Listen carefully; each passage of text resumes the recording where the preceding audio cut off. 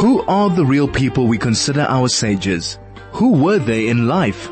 What is the legacy they left us? Join Rabbi Danny Sackstein for the next hour as he explores the lives of our Torah giants, the spiritual geniuses who shaped the way we approach Judaism today. That's Focus on Our Sages right now on 101.9 Chai FM.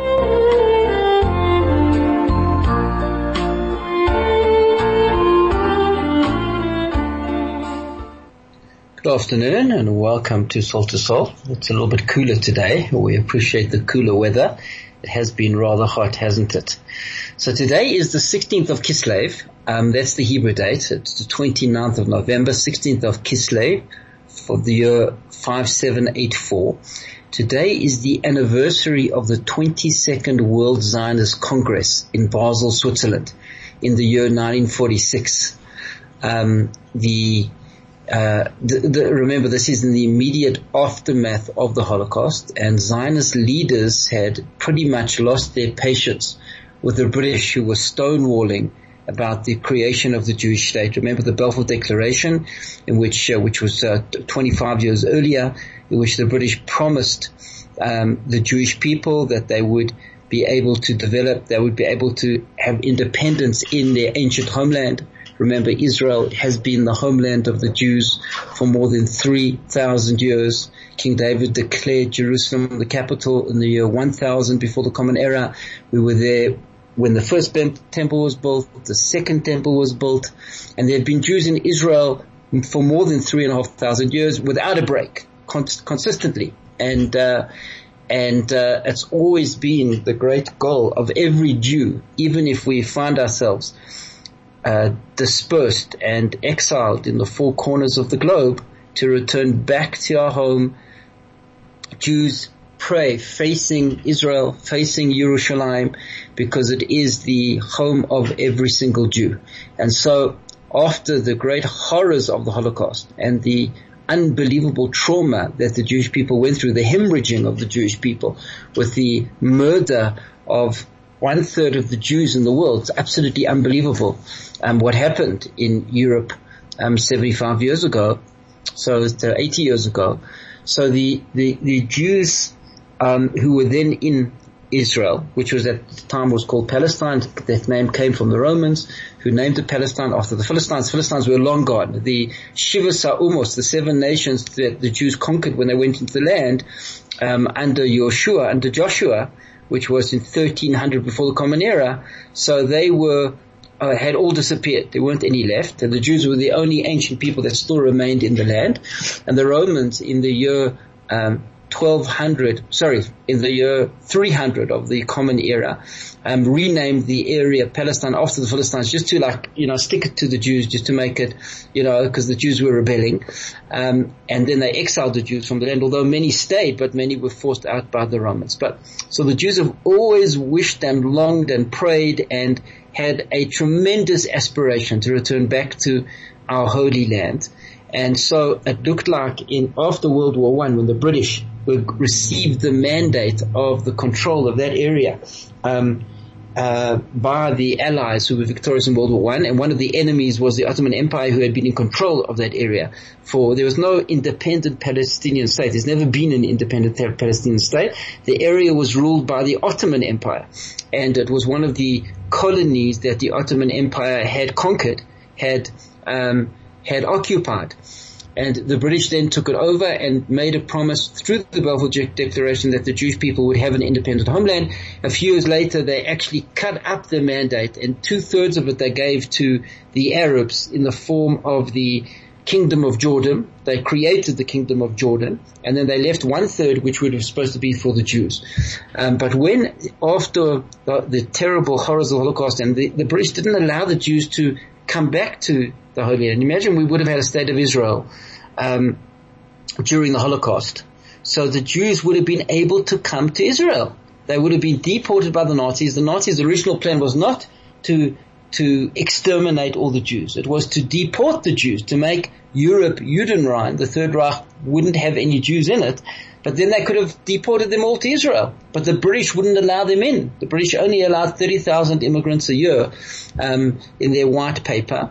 So as a result, the Jews of Europe were murdered by the Nazis, were exterminated. So after the Holocaust, the Zionist leaders saw the urgency and realized that there was just no choice, that the Jews desperately needed to return to their homeland in order that future Holocausts wouldn't take place. And they therefore decided on this day in the year 1946 at the 22nd Zionist Congress that they would forcibly resist British policy, and the Jewish underground movements would redouble their efforts in order to pressurize the British, in order to force the British out of Eretz Israel. And so there were already significant activities, but they were increased considerably after that decision was made. And they began to damage British installations such as railway lines, police stations, army bases. In one night in 1946, the Haganah, under the leadership of David Ben-Gurion, blew up 12 critical bridges. We know that the Irgun, or also known as the Lechi, Loichmei, Cheirus Israel, under the powerful leadership of Menachem Begin. Menachem Begin was he was a lawyer living in Warsaw, and he was then conscripted he was an officer in the Polish army. He was arrested by the Russians when the Russians took over half of Poland in their agreement with the Germans, and he was exiled to Siberia when the Germans attacked the Russians in 1941. So the British ensured that the Polish army that was exiled by Stalin would actually join the fight and would be a part of the conflict and the fight against the Nazis. And so as part of that, the Polish officers, the Polish army that was exiled to Siberia were released by the Russians and were sent to be involved in fighting. And Menachem Begin escaped, and he went to Palestine. He arrived in Eretz Israel, and soon after he arrived, David Raziel, who was the head of the Irgun, was killed in battle in Syria, and fighting for the British actually. And then Begin took over the Haganah, the Irgun, and they were even more aggressive than the Haganah, and they were very active in their attacks on the British installations, on the British points of power in Palestine. And their efforts were largely successful because by 1947 the British saw that it was untenable. They couldn't remain in Palestine. The truth is they couldn't afford it. They realized they needed 100,000 soldiers in order to keep the peace and in order to ensure there would be law and order, because there was a civil war between the Jews and the Arabs. And so they couldn't afford it anymore. They were millions of dollars in debt after World War II that they owed the Americans. And so they decided to hand the problem over to the United Nations. And they said, whatever the United Nations decides, so we will do. Which eventually it led to the partition plan, which was actually voted by the United Nations on this day, exactly 76 years ago, on the 29th of November 1947. It's actually, the Hebrew date is tomorrow, the 17th of Kislev, which we'll discuss in a moment.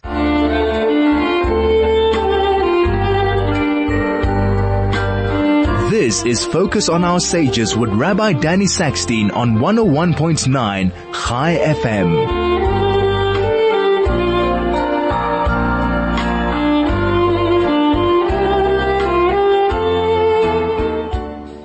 It's amazing how all these dates coincide. So today, the 16th of Kislev, is the anniversary of a decision at the 22nd Zionist Congress to pressurize the British by all means in order to force them out of Palestine, so they would deliver on their promise of the Balfour Declaration and the Jews having their independent homeland returned to them after many centuries. So today, the English date is actually the anniversary of the vote by the United Nations to partition Palestine. The Hebrew anniversary is tomorrow, which is the 17th of Kislev. So today, according to our Hebrew date, 29th of November, 76 years ago, the momentous vote took place in Flushing Meadows, New York, for the partition of Palestine. And there was a tremendous amount of conflict up until that point. The British were not able to handle the chaos that was taking place in Palestine as a result of the pressure from both the Jews and the Arabs to find a resolution. And there was many different things happened in order to bring it to this point, but finally there was a commission that was called UNSCAP, which was set up by the United Nations in order to recommend the way forward in Palestine. And as mentioned, the British said that they would follow the suggestions, the recommendations of the UN because they couldn't afford it anymore. They were bankrupt after World War II. And Ernest Bevin, who was the British Foreign Minister, actually said that, let the United Nations decide what to do, and the most suitable solution would be for the British to remain and to keep the peace, and then the UN, the United States, would fund that, and we would still be able to hold on to the vestige of the empire. They didn't want to give up Palestine, and it would be funded by the United Nations and by the United States. So that was the British plan. They didn't really want to leave. But UNSCAP recommended, after much research, that the land should be divided into two sections. There should be a Jewish section, there should be an Arab section, and it was put to the vote. The Zionist movement put in a tremendous amount of effort in order to ensure that they would get the necessary 2/3 votes in order to pass partition. Bevin again was confident that that wouldn't be. He said that never has it happened in history, and never will it happen, that the Eastern Soviet bloc would vote on the same side of a resolution as the United States and the Western countries. So he was confident and certain that that would be impossible for the 2/3 majority to be achieved. But miraculously, really it is miraculous that the vote took place and there was a 2/3 majority. The Zionist movement put in a tremendous amount of effort to get as many votes as possible, and they lobbied all of the small countries as well as the large countries. And of course, the pivotal votes came from the United States and Soviet Union. Remember, this is the beginning of the Cold War, and the United States and the Soviet Union are enemies, and they each had their own cheshbonos. They each had their own reason why they would support it. The United States, the State Department of the United States was anti-Semitic and didn't want to support partition.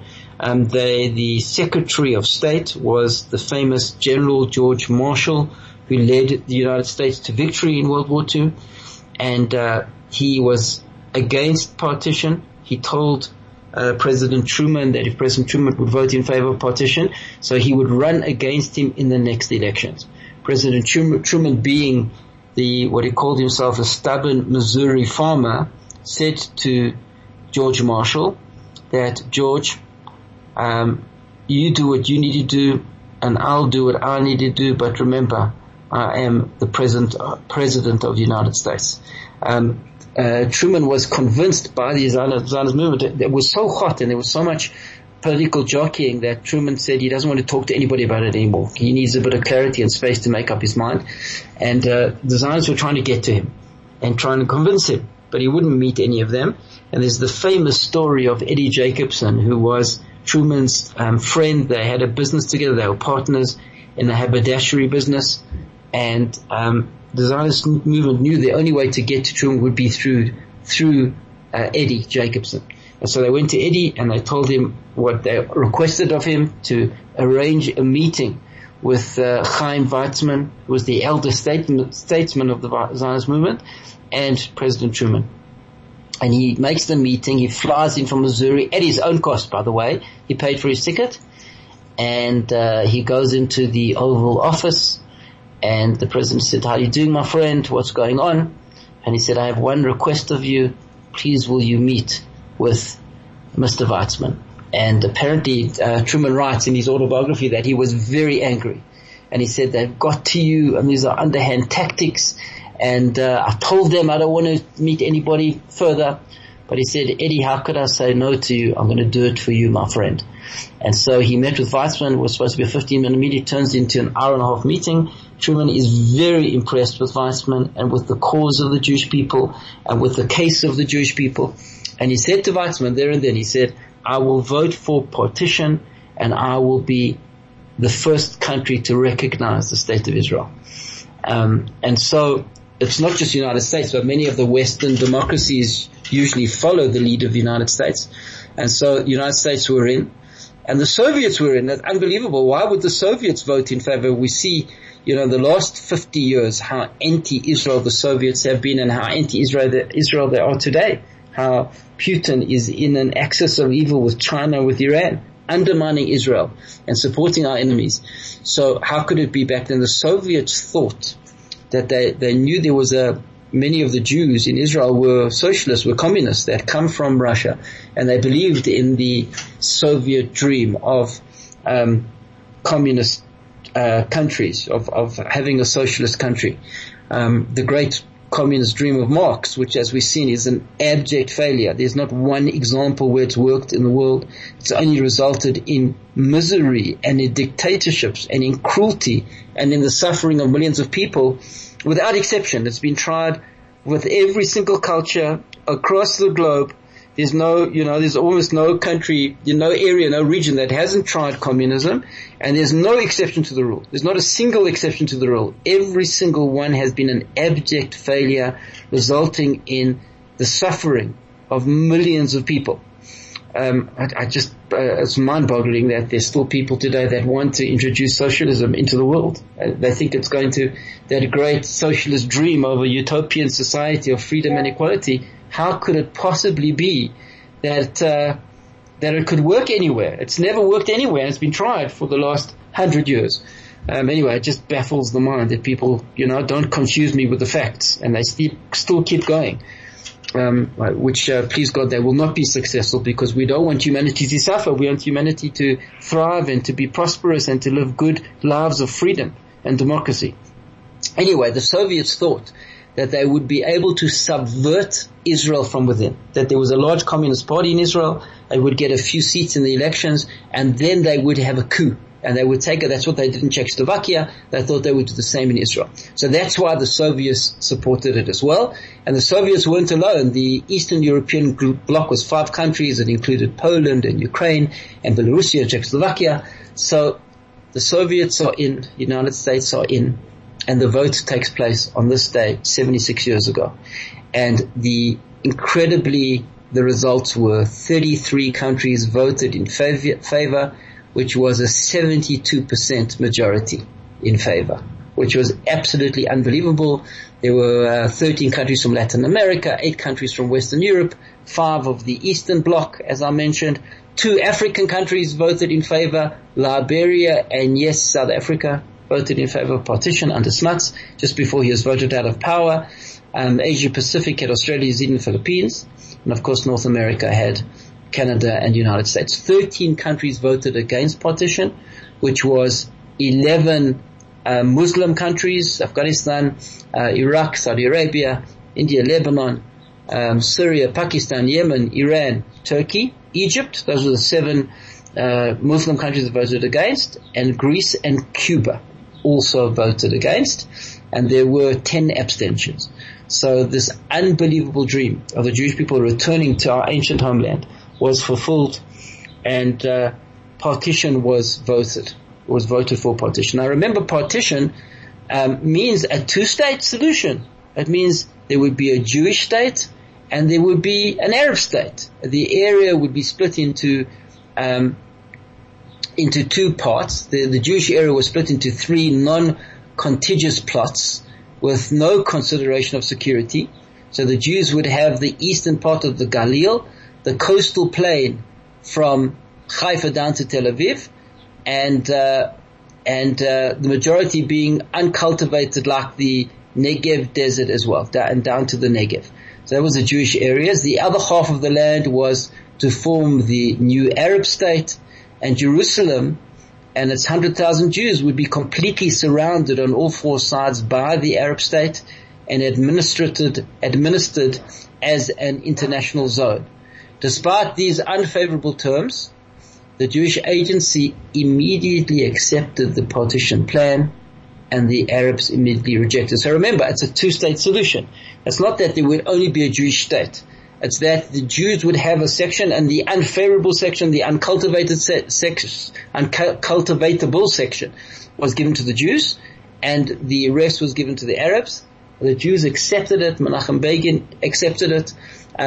Ben Gurion accepted it. The first chief rabbi, Rabbi Herzog, said, we will take what they give us and we will build from there. The Jews took it, and the Arabs immediately rejected the partition plan, and they straight away declared war.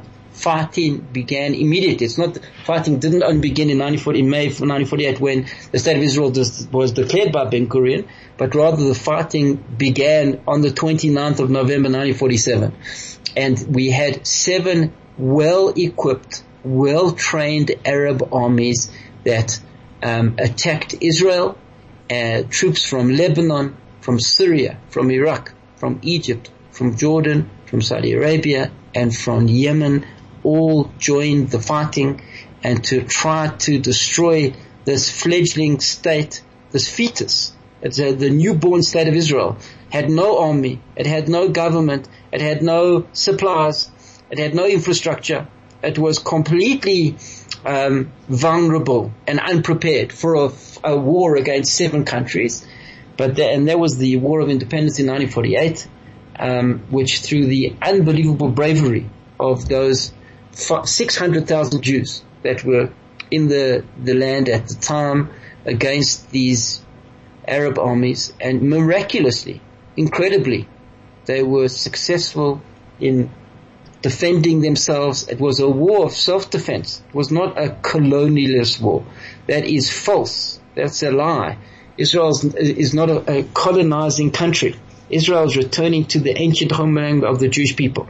Israel is not a Muslim country. Israel was for some time controlled by the Ottoman Empire, but it wasn't an independent Muslim state.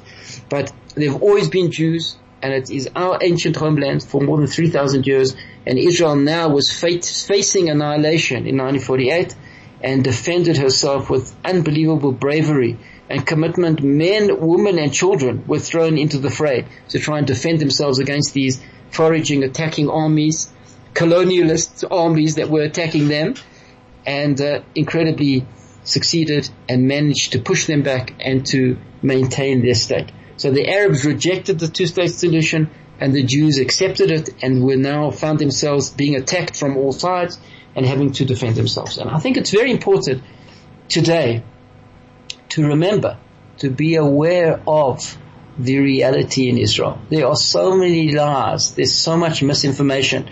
And I think most people in the world are ignorant. They receive the information from the press, which is very anti-Israel and very biased against the Jewish people. And so most of the information that most of the population in the world receive is very one-sided and skewed against Israel and against the Jewish people. And usually it's false. It's based on false premises and not on the facts and on what actually happened historically. So, people say that they support a two-state solution. Why is there not a two-state solution? Israel is at fault for denying a two-state solution. That is a complete lie. Israel has always wanted a two-state solution. The first one was recommended by the United Nations on this day in 1947, which Israel accepted, and were prepared to live with and to move forward and to make peace and to live in harmony with their neighbors. It's the Arabs that rejected the two-state solution in 1948, and they've continued to do so. There have been another 4 clear examples where Israel has been prepared to make major concessions in order to have a two-state solution. The only thing they're asking in return is that the Arabs, the Palestinians, which were, that's what Yasser Arafat coined the name Palestinians. Before then it was Israelis versus the Arabs versus the Jews in the area. It was only in 1964 when Arafat established the PLO, when, by the way, Gaza was controlled by Egypt and the West Bank, Yehuda v'Shomron, were controlled by Jordan, and Arafat then coined the term Palestinians. They have rejected the two-state solution. They did so in 1947, and then again in 1993 with the Oslo Accords. They were offered a step-by-step process in which they would have independence, and there would be a two-state solution on condition that they would put down their arms and live in peace with Israel. They rejected that. In 1998 again, attempts were made with negotiations with Prime Minister Netanyahu, again rejected. In 2000, Prime Minister Ehud Barak offered Yasser Arafat 91% of the land that they wanted in the West Bank. And Arafat, in his own words, said, we turned the tables of negotiations over and we went out to war. That's the first intifada. So that's the fourth time. So the first time is 1947, on this day. The second time they were offered peace and a two-state solution, 1993, rejected. The third time offered a two-state solution in return for peace, 1998, rejected. The fourth time, the Palestinians are offered their two-state solution and complete independence from Israel, as long as they put down their arms and live in peace. In 2000 with Barak, where Barak again rejected by Arafat. And there's a fifth time, believe it or not. The fifth time is in 2008. Remember, 2005, Israel unilaterally gives back Gaza to the Palestinians without any of the 10,000 Jews that are living in Gaza leave in 2005. 2007, Hamas is voted in. Gaza, there's no Jews in Israel. There's no occupation in Gaza. Right? End the occupation. There hasn't been occupation in Gaza since 2005. Immediately when Hamas comes to power, they take full control, no more elections, a dictatorship in which they exert their domination over the Palestinian people, all of the international aid. The most amount of international aid per capita in the history of the world has been given to Gaza, more than the Marshall Plan of World War II per capita. And all of those billions of dollars are not funneled to building the society and uplifting the plight of the Palestinian people, but rather to rockets and to tunnels and to missiles and to war.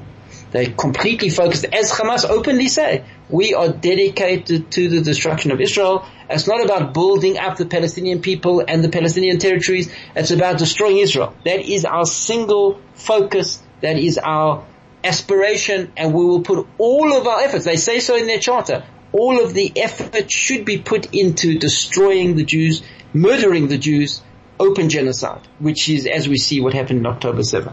So, and again in 2008, Ehud Olmert offered Mahmoud Abbas 97% of the territories that they are wanting, and just in return for peace. Again, Abbas doesn't accept peace, no counter offer at all, goes to the second intifada and war. So 5 times the Arabs have been offered a two-state solution. Every single time they have rejected, not because of Israel. Israel was willingly accepting those terms and making concessions, and the Arabs haven't. So we see it's important to understand that history. Please stay with us. We'll be back in a moment.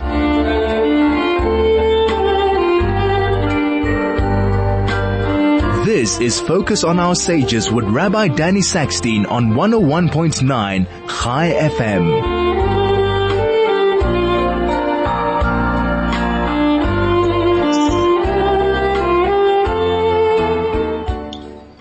So in conclusion, we've been remembering historically that today, 76 years ago, the vote was made by the UN to partition Palestine, create a Jewish state and an Arab state, and the Jews accepted that offer, and there was a declaration of the State of Israel. Unfortunately, the Arabs did not accept that offer. As they say, the Arab leaders never miss an opportunity for progress, and for peace, and unfortunately that's the case. And 5 times they've been offered the two-state solution. Every time it's been rejected. And so the situation of war that we find ourselves in is not the fault of Israel, contrary to what you see in the media and to these false accusations of genocide and ethnic cleansing. Those are complete lies. Those are anti-Semitic accusations against the Jewish people, which are completely false. Israel wants to make peace. Israel will at any stage make peace. It really is captured in the statement. If the Jews put down their arms, they will be murdered. There will be a genocide. If the Arabs put down their arms, there will be peace. And that's the situation today. Don't be fooled, and don't be let your mind be perverted and twisted. And, people say it's very complicated, and the Middle East is something that it's not a simple thing. It's very simple. That's how simple it is. Israel wants peace. Israel's prepared to live with her neighbors in peace. Israel prepared to make concessions to achieve that peace, as they did with Egypt in 1978 with the Sinai Accords, the Camp David Accords. between Begin and Sadat, and that peace still holds, and Israel will do so going forward. It's not Israel that is the obstacle to peace over here. It is the Arabs. It is Hamas. Hamas want to destroy Israel. They won't stop until they destroy Israel. And therefore Israel has no choice. What do you want Israel to do? To say, okay, fine, come and destroy us. The massacres of October 7th should be spread to the rest of Israel. Are you crazy? Are you going to commit suicide? They can't commit suicide. Israel is there. And we have, thank God, 8 million Jews in Israel. And Kenya Wood should continue to develop and thrive. And we have every right to defend ourselves in our ancient homeland. We are not the colonialists. We are the indigenous people of the land of Israel. And we therefore have every right to defend ourselves. And we have every right to fight against Hamas. We have a duty and responsibility to destroy Hamas. Because if Israel does not destroy Hamas, they face an existential threat to their existence in Israel. Because then our enemies see that we are weak. And the only language that is understood in the Middle East is a language of strength. If you show weakness, you will be wiped out. If Israel has been provoked in the most severe way, the atrocities of October 7th are unthinkable, are just unspeakable.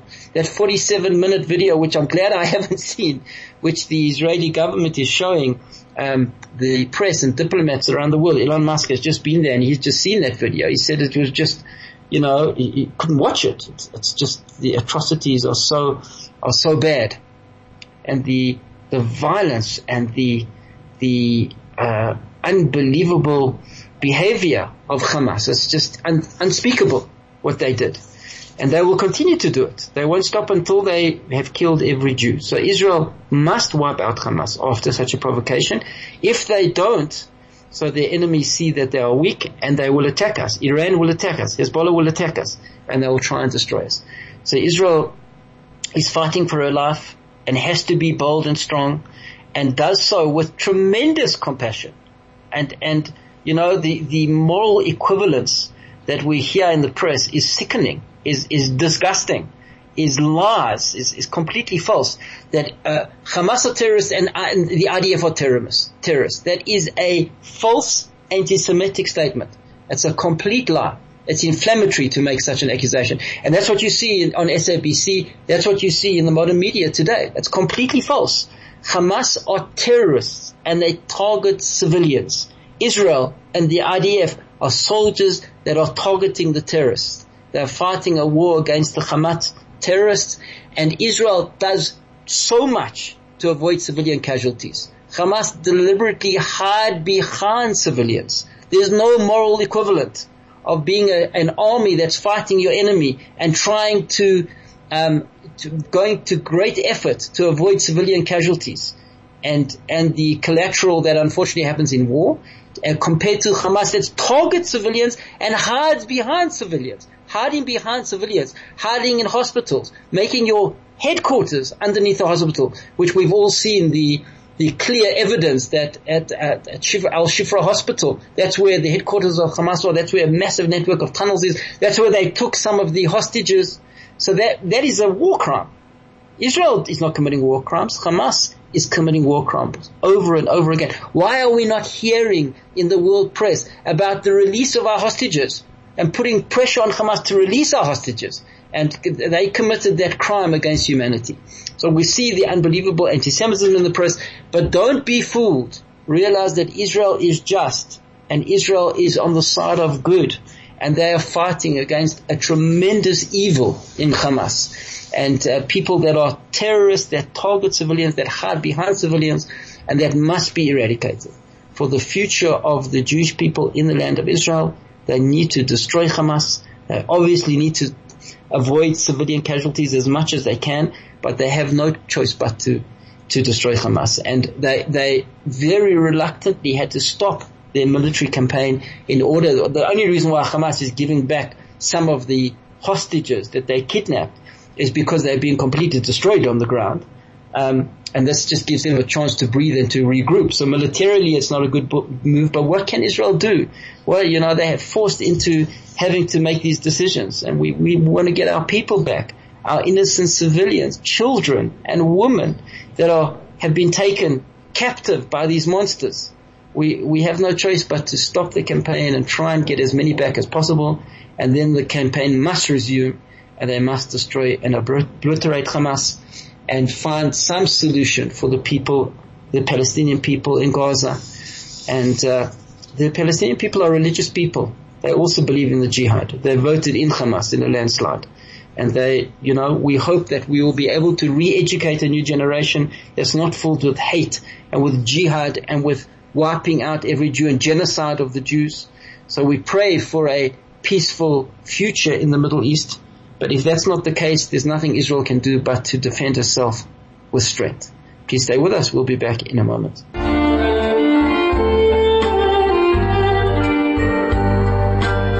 This is Focus on Our Sages with Rabbi Danny Sackstein on 101.9 Chai FM.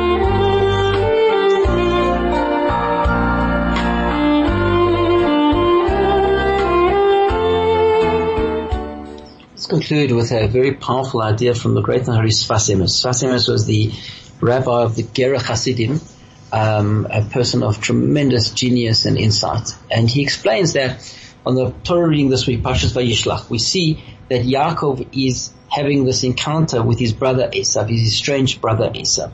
He does much to prepare for that encounter, and he does three things in order to mitigate the potential aggression of Esav. He sends him gifts. He tries with diplomacy to reach a peaceful resolution. He prays to Hashem, and thirdly, he prepares for war. And that really is a prototype of dealing with our enemies, is we try to find a diplomatic solution, as Israel constantly tries to do. We pray to Hashem for our protection and for peace, and for there not to be a loss of life on both sides, on both the Israeli side and the Palestinian side, the Arab side. Nobody wants death. We don't want death. They want death. The jihadists want death. They believe in death. They value death more than life. We want life. But if that doesn't work, we have to prepare ourselves for war. We have to face the reality. None of us, we reluctantly face that reality, but the mindset is different to our mindset. And if there's no choice, we have to be prepared to go to war, as we have no choice with Hamas to do so.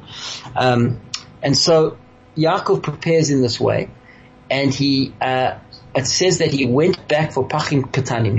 He split his camp into two. He went back to get some of his items. He then has a clash with the spiritual force. And our sages tell us that's the Sarashil Esav. The spiritual, every people in the world has a spiritual force that represents them and that gives them their energy to exist. And so the Sarashil Esav is actually the Yetzer Hara, our sages teach us. And Yaakov has this dramatic fight with this malach, with this angel, this spiritual force, which is the Yetzer Hara that represents, which is the force that represents Esav. And so the pasuk says, "V'yevater Yaakov levadoi, v'ya'avek ish imoy."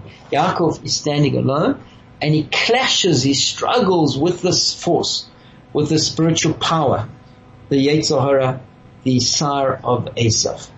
And Rashi tells us that this lashon of Ya'avek means it's like two people struggling and there's dust. When there's a fight, there's a struggle. The movement of that battle causes dust to rise. And the Gemara in Chulin says that dust went right up until the Kisei HaKavod. The Sfas Emes says we see from this a brilliant thing, amazing thing. We see from this that the struggle with Esav, the struggle with the Yetzer Hara, keeps going ad Kisei HaKavod, which means that we might defeat the Yetzer Hara on one level, but then we climb another rung of the ladder, and then we're going to have the struggle again. And it keeps going all the way up until the Kisei HaKavod. That's how the struggle is. And that's life. Life is as we develop and grow and progress to the next level, spiritually speaking, overcome certain aspects of the Yetzer Hara, certain parts of our being, of our lower being, and we go beyond that and progress. Most of us don't even know that there's a struggle going on, and therefore we don't progress to the next level. We remain on a very low level. It's very easy for the Yetzer Hara to tempt us and to seduce us and to divert us from living a life of spirituality and of morality and of serving God.